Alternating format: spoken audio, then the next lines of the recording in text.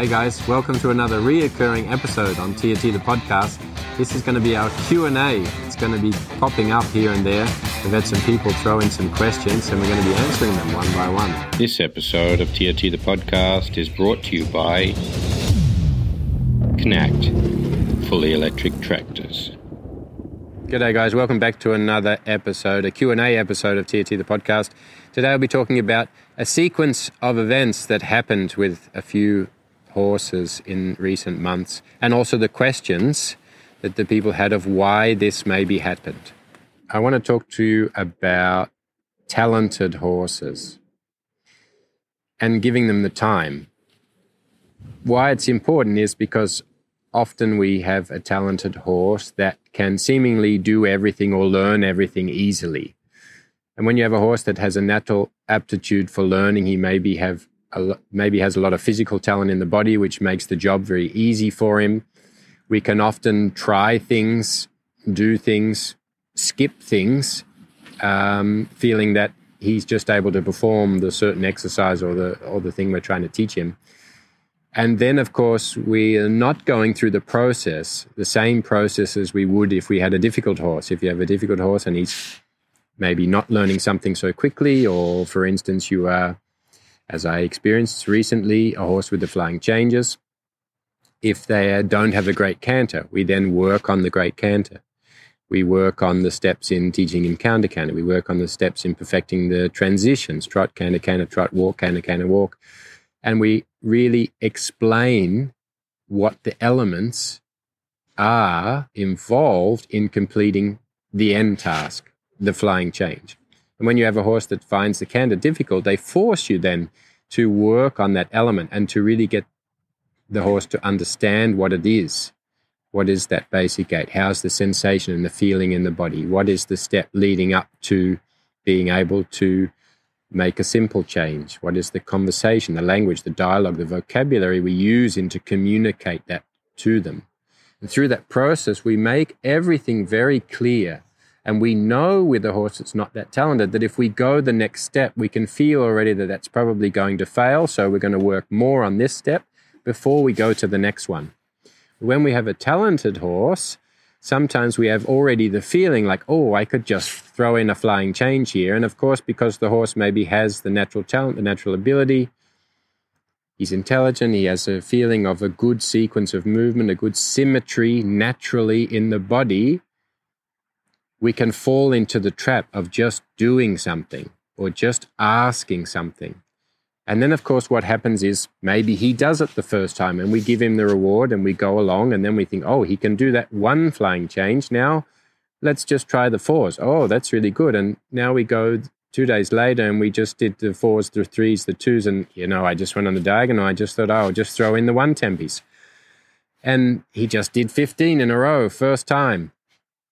And then we get further down the track, and in this case, it was a horse that was having trouble and started to object to the flying changes, to the one tempies. And the story was, of course, that he was really good in everything, and then I just thought, I just tried, and from the beginning, he just did the changes by himself, and then exactly that. I just went on the diagonal, he just did the twos without anything.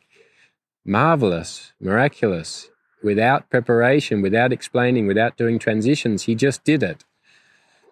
And seemingly thinking that this is a good thing.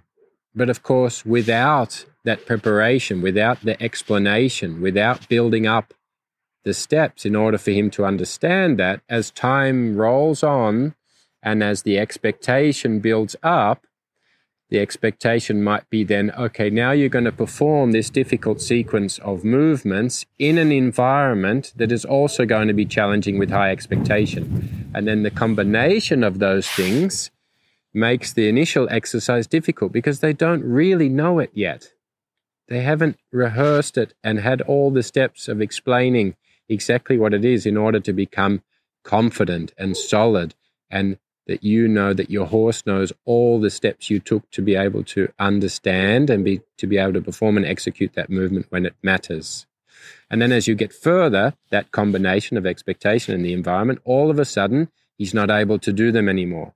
And then you also hear the story that I can do one flying change and then he gets a little bit stressed, and then all of a sudden I can't even make a canter transition, or I'm doing 4s, 3s, 2s, 1 tempies, and then he gets a little bit stressed, or a horse comes in the environment, or it gets windy, or there's a noise, or there's something, and then I can't even do a single flying change anymore, let alone the 1 tempies, 2 tempies. And of course, this is a realization of when something is difficult and we need to fall back on a previous step. The more clear, the more perfect we make the steps, the closer that step back is if we have some difficulty. So we have to really be careful with the talented horses that can just seemingly do something, and that we don't take advantage of that.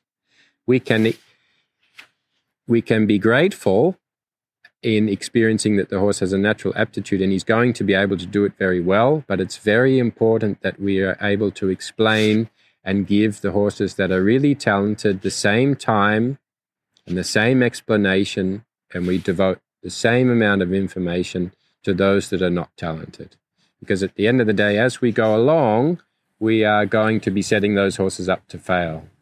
So it is a mistake to think if your horse just seemingly goes into the horse trailer, for instance, he just walks straight up. It was fine. You have the old story. He was perfect. He never had a problem with the trailer. And then all of a sudden, out of nowhere is not a place. Nowhere is just a place you didn't recognize yet. And it's the same process with the trailer loading. The horses are not knowing all the steps. They have a natural disposition for being comfortable and saying, okay, this seems okay, I just go in. And then later on they have to deal with the real aspects that are involved in traveling, in the experiences of the environmental things that go on when you're in a trailer, the movement, the touch, the feel, the balance, the noises from outside, the noises from inside, triggers that can get the horses to be uncertain and insecure. And so the best way we can prepare them for success is to explain all the steps, explain all the things that they will experience. And through the process, we are searching for the bits they don't understand. Because it's the bits they don't understand, or they haven't had time to pay attention to, that is going to be the undoing. That's going to be the thing that makes them insecure. That's going to be the thing that creates a problem, an undesired behavior. That creates the story of he was always okay, and then just out of nowhere he decided not to be. They don't just decide not to be. It's a process of them having a lack of information. So when the information stops, the frustration starts, or the fear. And so it's really important, the same way as we're teaching an exercise, for instance, flying changes or a horse going on a trailer, that we really teach it. We shouldn't be putting ourselves under a time pressure of thinking, oh, he just goes on, so I just put him on. Oh, he just does the changes, so I just let him do them. And then later on realize that they're not really on an aid that he understands. And so therefore you create problems as you go further down the line. And this fits with everything we are doing with the horses, everything we are teaching them, every interaction we have. If we are not taking the responsibility to teach them exactly what it is and making sure that they understand the steps in how they got to where they are and what the expectation of the thing we ask them to do is, we can only expect that at some point it's going to fall apart. So talented horses with a natural disposition just to do it, doesn't give us the license then to take it for granted. Go through the process, teach your horses how to be able to manage themselves and explain to them what it is we want for them every step of the way. And then the last step, when it counts, you know they're going to be comfortable and confident and have the ability to deliver it in the best way they can.